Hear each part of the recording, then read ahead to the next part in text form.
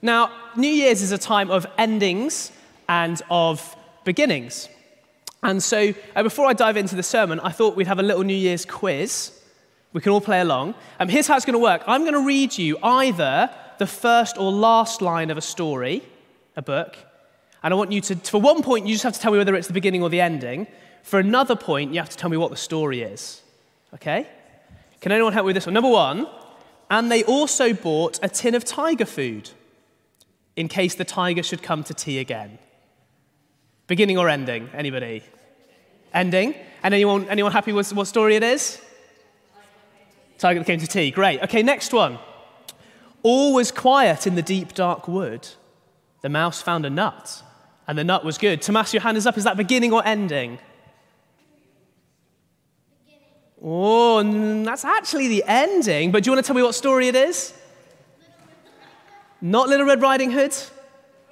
The Gruffalo, thank you. Okay, number three. Nice and easy, this one. Mr. and Mrs. Dursley of number 4 Privet Drive were proud to say that they were perfectly normal. Thank you very much. Beginning or ending?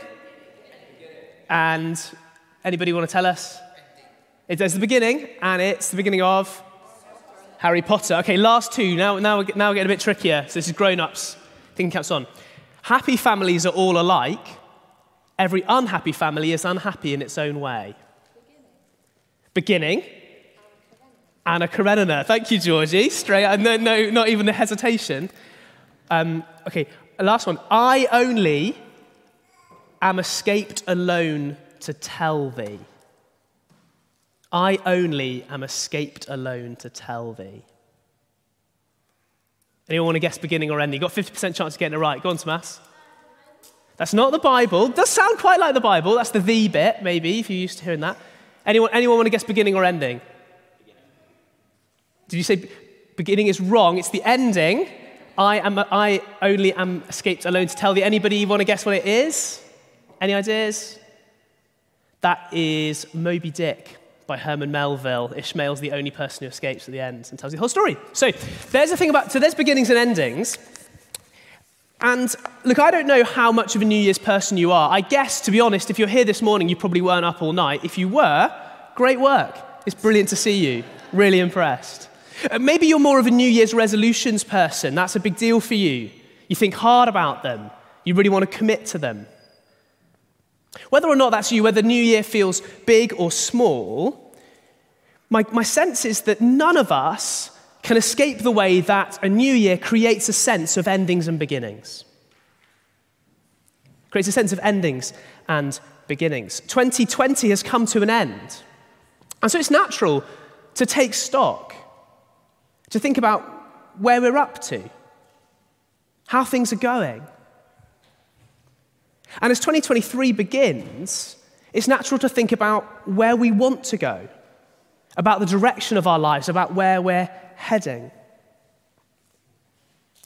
But I wonder if that process of thinking about endings and beginnings, of taking stock and looking forward, can often feel quite unproductive, or perhaps even sometimes a bit depressing. We look back over the last year and think, is that it? As we look forward, we're haunted by past plans, previous resolutions that we know have come to nothing. And God offers us in his word deeper, truer, better answers to the question we might find ourselves asking at this time of year. Where are we up to? Where are we going? And the answers to those questions are not ultimately found in looking at ourselves, in considering our track record so far, or thinking about a self-improvement plan. No, they're found as we look to Jesus Christ. In today's passage, Luke records the coming together of beginnings and endings.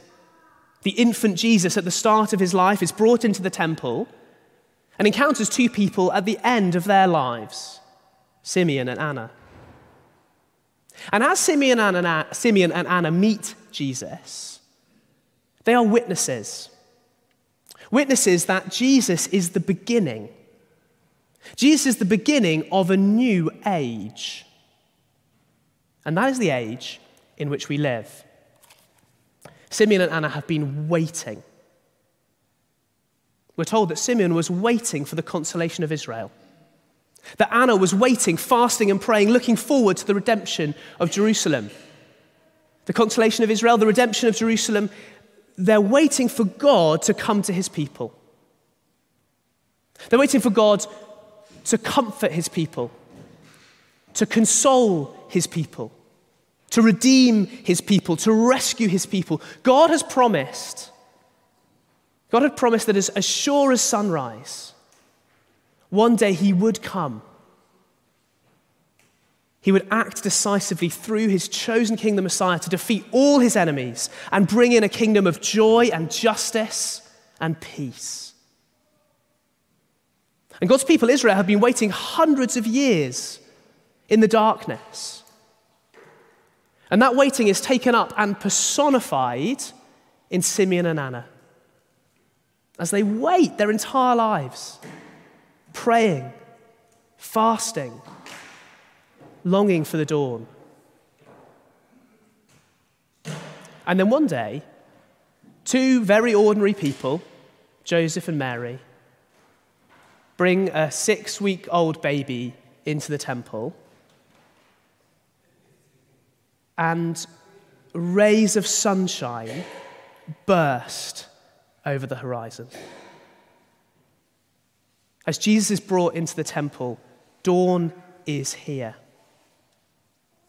As Simeon takes the infant Jesus in his arms, he bursts out in praise, "Sovereign Lord, as you have promised, you may now dismiss your servant in peace. For my eyes have seen your salvation, which you have prepared in the sight of all nations, a light for revelation to the Gentiles and the glory of your people Israel." As Simeon looks at the tiny, scrunched-up face of Jesus, he sees God's salvation. He sees God's rescue plan in action come in the flesh. He sees the light of the world, the one through whom all nations, all people can come to God, can be forgiven, can be welcomed into God's family and into his presence. He sees the one who will die on the cross for the sins of the world, a sign that will be spoken against, a source of grief that will pierce Mary's soul like a sword. He sees the one who will rise from the grave, conquering sin and death and the devil, and ascend to God's right hand, from where he will reign forever and ever, and from where he will send his Holy Spirit upon his people, the church. It's all there in Simeon's arms. It's all there in that infant Jesus. Jesus is the beginning of a new age. And that is the age that we live in. So can anyone tell me what year are we now in? What year are we now in? Hands up, someone tell me, what year are we now in? Miriam, that's a tough question for you, but you can have a go. Go on, Tomas, what year are we now in? 2023, 2023, and it's 2023 AD, right? Now, when I was a child, it just really annoyed me that the way we did dates was asymmetric, right? Why is it BC and AD? It'd be much simpler, right, if it was just BC before Christ, AC after Christ, right? Wrong. That would be to miss the whole point. AD stands for the Latin Anno Domini, the year of our Lord. Right? We've not entered the 2023rd year after Christ. We've just entered the 2023rd year of Christ, of his reign, of his rule. Simeon and Anna praised God. They gave thanks to God because they saw that, theologically speaking, they were living in 1 AD. That the new age had dawned. And the day that they saw dawn in that temple 2,000 years ago is the same day we live in. The sun has never set and will never set on the age of Jesus Christ. So as we step back, perhaps, take stock of where we're up to, where our lives have got to at the end of 2022, let's keep stepping back. And keep stepping back until we see the big picture. This is the 2023rd year of our Lord Jesus Christ. And that means this is his story. This is his world. It's not our story, and it's not our world. And that's fantastic news because our lives are up and down. We have good years, we have bad years. Stuff goes wrong. We make mistakes that we can't fix. But Jesus rules over it all. And one day he will put everything right. He will save us and bring us into his everlasting kingdom. And in the meantime, he is with us by his Spirit. We don't have to go to the temple to be presented to God, to come into the presence of God. Jesus Christ in his grace is present with us now and always. No matter what we go through, no matter what 2023 throws at us, we are not alone. Instead, we have the Spirit of adoption through whom we cry out, Father. We have the Spirit who intercedes for us when we don't know how to pray. The birth of Jesus is the beginning of a new age, the age of the King, the age of the Spirit. That's where we're at. That's where we're up to. That's the time we're living in, the 2023rd year of our Lord. So that's where we're up to, but where are we going? Well, Simeon and Anna are not just witnesses that Jesus is the beginning of a new age. They are examples that Jesus is the end of our lives. Jesus is the end of our lives. Now, there's a sense in which that's basically literally true for Simeon and Anna. For both of them, meeting Jesus is one of the last things they will do before they die. The Holy Spirit has revealed to Simeon that he would live until, and presumably not far beyond, seeing the Lord's Messiah. We're told that Anna is very old, 84, perhaps even older, and so at that time, very clearly near the end of her life. But there's a deeper sense in which Jesus is the end of Simeon and Anna's lives. Seeing Jesus, meeting him, is the goal of their lives. It is the purpose of their lives. It's what their lives are ultimately about. Anna has spent decades in the temple, worshipping, praying, fasting, looking for the redemption of Jerusalem, longing for the coming of the Messiah. And so her life reaches its fulfillment, its climax, its end, as she meets the infant Jesus and gives thanks to God. As Simeon puts it, Sovereign Lord, as you have promised, you may now dismiss your servant in peace, for my eyes have seen your salvation. As Simeon takes the infant Christ in his arms, faith turns to sight. God's promise is fulfilled. Simeon's life reaches its end, and so he is content for it to end. You may now dismiss your servant in peace. With the Messiah in his arms, the great enemy, death, has become the peace of sleep. And Simeon can die happy because he's seen Jesus. So Simeon and Anna's lives were not directed to a particular place, a particular achievement, a particular status, or a particular milestone of personal growth. They were directed to a person, to Jesus. And I think that in the context of New Year's resolutions, in the wider culture of continual self-improvement, that is a profound challenge. Because the danger with New Year's resolutions, even those made with the best of intentions, is that they put us in the center. The focus is on us, on our plans, our habits, our disciplines, our achievements, and not on Jesus. Simeon is righteous and devout. Anna never left the temple but worshipped day and night, fasting and praying. But I promise you that's not because Simeon made a New Year's resolution to be more righteous and devout. I promise you it's not that Anna made a New Year's resolution to up her praying from 1 hour a day to 2. It's because their eyes were fixed on the horizon. looking, longing, praying for the Messiah, waiting for the sun to rise. They weren't looking for their purpose or goal or end of their lives inside themselves. They were looking beyond themselves to Jesus the Messiah, the end of their lives. So for Simeon and Anna, Jesus was the end of their lives, and he is to be the end of our lives too.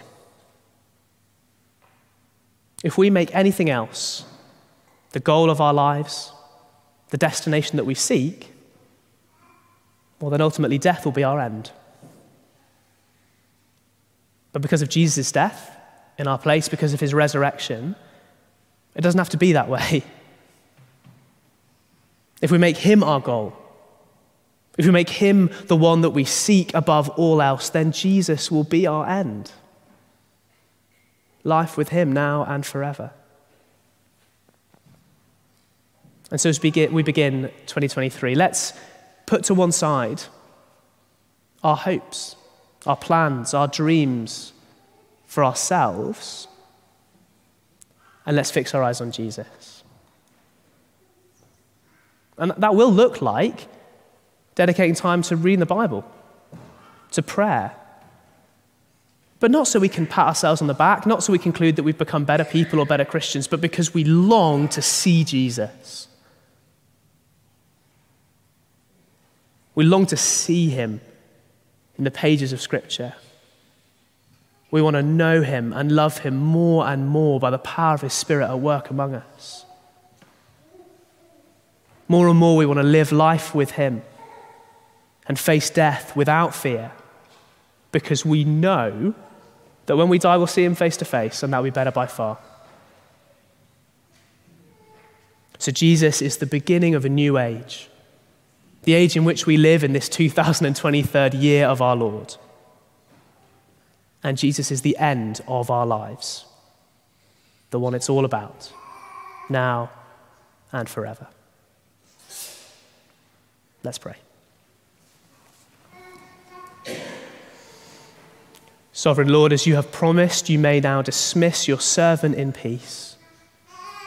For my eyes have seen your salvation, which you have prepared in the sight of all nations, a light for revelation to the Gentiles and the glory of your people Israel.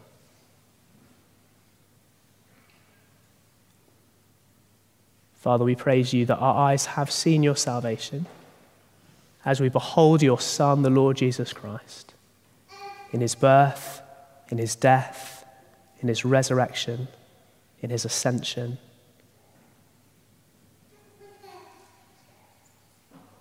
Lord, this year which belongs to him, would you be at work by your Spirit that we might know and live and embody the truth that Jesus is the end of our lives, that we might direct everything we have and everything we are towards him, now and forever. Amen.